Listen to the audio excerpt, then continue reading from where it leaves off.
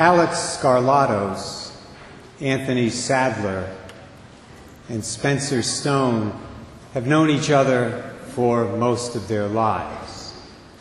They met when they were all students at Freedom Christian School in Fair Oaks, California. That's near Sacramento. Unfortunately, they misbehaved quite a bit during those days in school, and so each of them spent a lot of time in the principal's office. But they all turned out okay, and after graduating from high school, all three ended up joining different branches of the military. Back in August of 2015, the three friends decided that they would meet in Europe for a little vacation and a well-deserved reunion after many years of not seeing each other. So it was during the course of that vacation, on August 21st, that it all happened. These servicemen got on a train in Amsterdam that was headed for Paris. They expected, when they got on the train, to have a relaxing, uneventful trip. But as you know, if you've seen the new Clint Eastwood-directed movie, The 1517 to Paris, that's not what they got. What they got was a confrontation with a 25-year-old Moroccan terrorist who had an assault rifle and nearly 300 rounds of ammo on him. Several people tried to stop the man when he initially attempted to take over the train, but they failed to do so. Finally, when he had the opportunity, Spencer Stone jumped up out of his seat and ran down the aisle toward the terrorist, who immediately pointed his gun at Stone to shoot him. However, the gun, by the grace of God, jammed, and Stone was able to tackle the man.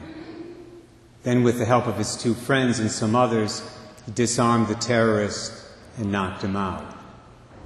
Then they tied him up and handed him over to French authorities. It's hard to know how many lives these three brave men saved on that day, on that train from Amsterdam to Paris, but in all likelihood, it was a lot, given the fact that this guy had all those rounds of ammunition on him. So it's not surprising that the President of France awarded Stone, Sadler, and Skarlatos that country's highest decoration shortly after this event took place, making them Knights of the Legion of Honor. Of course, they were also hailed as heroes back here in the United States, and rightly so. I mention this today because I think the sacrifice that these three men made on that train to Paris in 2015 can help us to understand a little bit and appreciate the sacrifice Jesus Christ made for us 2,000 years ago on the cross of Mount Calvary.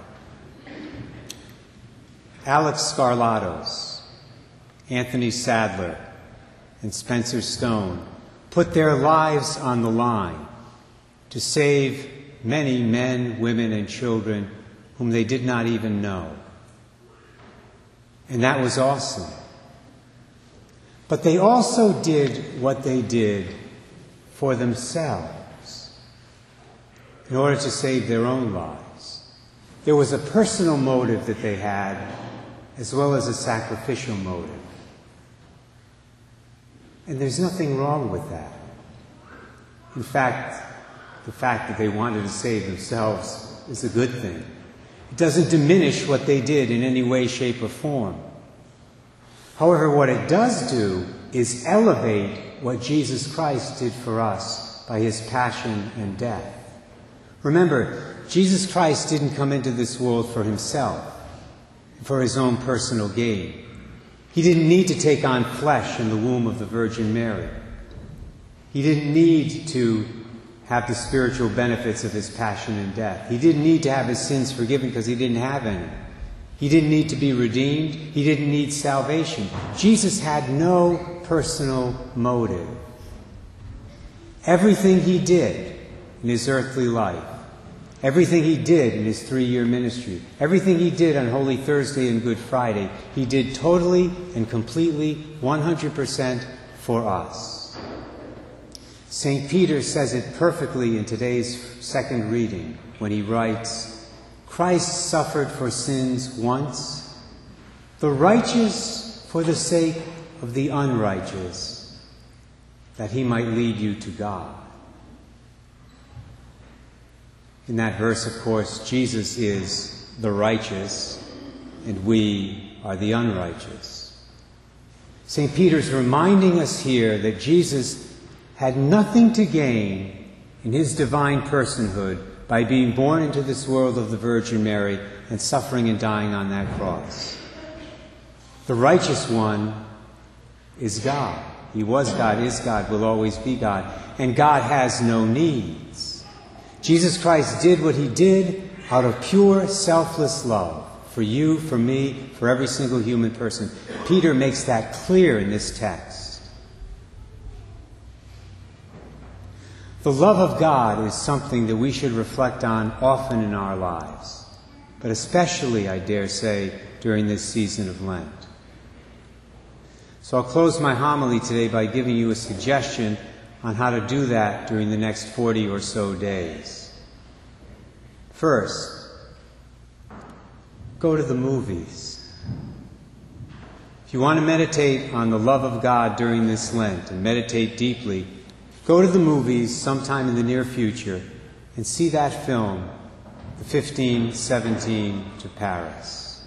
It's playing right now at Regal. Rather than watching the snow melt this afternoon, you can go to the movies. It's a great film.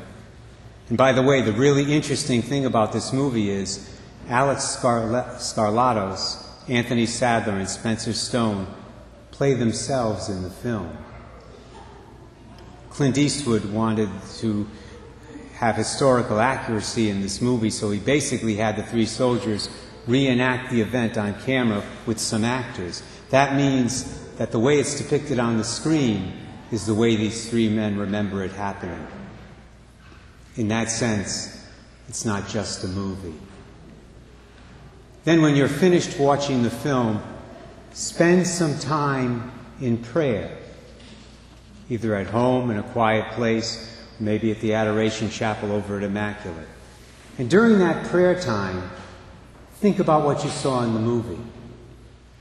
How these men risked their lives to save themselves and the other passengers on that train, especially Spencer Stone, who would have certainly been killed if that terrorist's gun hadn't jammed like it did. Imagine how grateful you would have been had you been on that train, to him and his two friends, for the great things they had done for you to save your earthly life. And then spend some time, some quality time, thinking about Jesus Christ, your Lord and Savior, and the even greater things, the perfectly selfless things he did for you to save you from sin and Satan and eternal death, and to give you the kingdom of heaven for an inheritance. You might want to read one of the Passion narratives in the Gospels to help you in this regard, to help you focus on that event.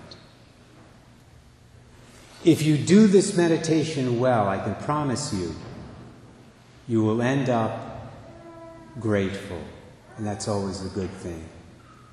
You will be deeply grateful for the sacrificial love of those three servicemen in the film, but you will be eternally grateful for the sacrificial love of Jesus Christ, your Lord and Savior, which, of course, is exactly what you should be.